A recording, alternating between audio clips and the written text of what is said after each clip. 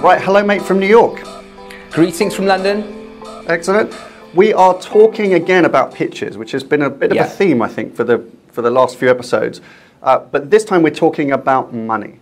And the question is, how much does money, so the commercial terms, influence the final decision of a typical media pitch? So what is going on? And the answer to your question, Tom, is a lot less, thankfully. So perhaps in the past, commercial commitments, trading commitments have had a massive influence on the decision making, not only to go to pitch, but also to select a particular agency. We saw that in 2015, in the big year in 2015. The briefs that we're seeing last year, the briefs that we're seeing this year have been far more strategic. So the requirements of clients with regards to their media agency partners, certainly to go to tender and then to select a partner, have been far more strategic. All about talent, all about strategic capabilities to drive them forward. Those are certainly the ways that progressive advertisers are looking at the marketplace. Yeah, and I think actually we should reference, there's a really good blog post. If you go to idcomms.com, we have a blog post called the 6 and only 6 reasons to call a media pitch, which you have a read of that without us going into the detail now, because cost saving is not a good sole objective for launching a media review, because then it does obviously become all about money. But as you say, we think it's moved on since then. Yes. So what are the implications? Well, implications are, I'm going to share a quote with a very, very wise client of ours who asked this question, said, price in a pitch is a leveler, not a differentiator. And what they mean by that is that the agencies that are participating, you expect to be able to buy media to a certain standard, right? Nowadays, the spread of pricing between one agency and another, because they've aggregated all of this, a massive scale and negotiation leverage, the spread of pricing is pretty narrow, typically. And agency fees are normally within a variation, typically. So the clients now typically expect the pricing to be a leveler, and that means if you're a big multi-billion-dollar global advertiser and you're looking for a media agency, you'd expect the 3 or 4 agencies that you're talking to be able to buy within a range, and the resource and talent cost to be within a simple range. And that is, point of entry, if you like, right?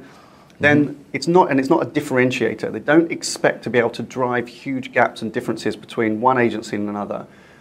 It just kind of gets you into the game, and the differentiator, as you just shared, these days is the quality of strategy and talent. Really, is the major differentiator. And so the pitch has to be designed, and the decision making has to be designed in order to identify those other qualities, the strategy and the talent. So, what our advice to all advertisers at the beginning of a pitch is to establish what we call the evaluation criteria, right? How are you going to make a decision?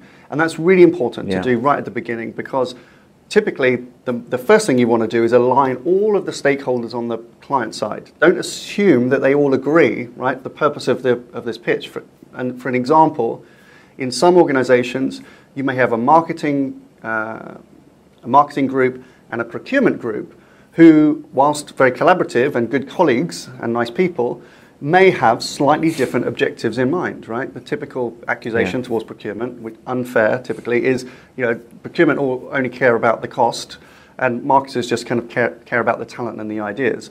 Not always strictly that black and white, but you might have separate, slightly different objectives. Establishing the evaluation criteria up front gets all that out of the way and aligns them on what are we looking for, right? What is the right agency? And it's important to establish that up front. It keeps objectivity through the whole process, because you can track and mark against that, and it helps you then evaluate the final agencies against that criteria. The other thing is it allows you to share that with the agency, and we strongly advocate that the advertiser, once we've agreed what the evaluation criteria should be, we share that very transparently with all participating agencies. So not only do they want to win this business, they can understand how they can win, right? And how they can focus their resources. And it hopefully avoids, not always, because unfortunately we still see this, hopefully avoid scenarios where agencies come in at the 11th hour with these Hail Mary plays, I think the Americans call them, where they literally say, whatever commercial offer you've got, we'll beat it by 10%. That still happens. And agencies need to stop undercutting each other in that way, because it undermines the integrity of the process, and it undermines the integrity of agencies themselves, and they further commoditize themselves if they continue to do that. So you've got to establish the criteria, and everyone has to play by those rules.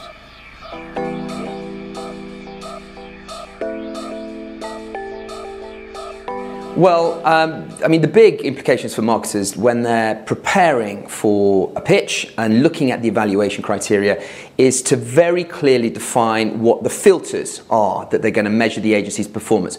And we typically refer to these as the 3 C's. Capability, the ability of an agency to fulfill the strategic requirements of that client. Cultural fit, whether there is that fit, whether there is that empathy, and the 3rd C is the commercial side of it. Now, defining that and then ultimately working out what weighting each of those C's has to the overall performance and the overall decision making is absolutely critical. We tend to recommend against anything over 50% for commercial, because then once the agency sees that, they think or they feel that perhaps that can be bought. So finding a clear balance between cultural fit, capability, and commercials is absolutely critical.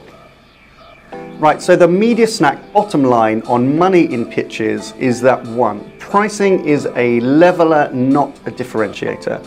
Secondly, the evaluation criteria, particularly for the commercial terms, needs to be agreed up front. And thirdly, that has to be communicated to the agency so they know where to focus their resources.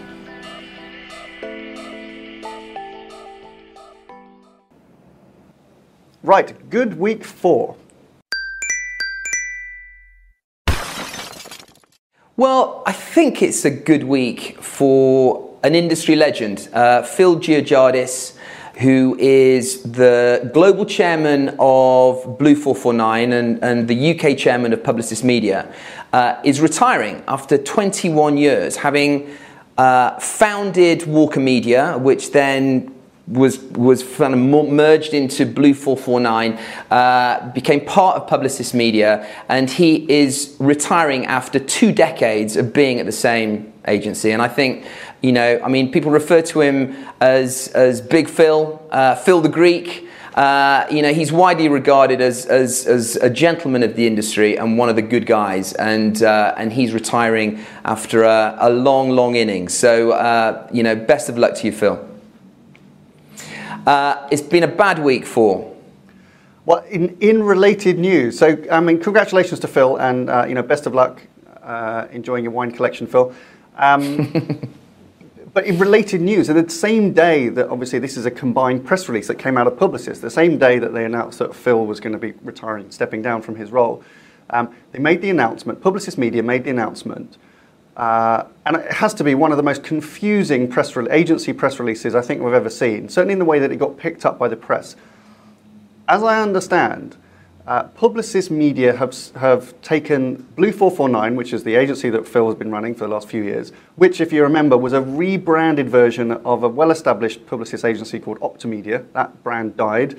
Blue 449, strange name agency, kind of took its place, and it became part of this new Publicis Media kind of family.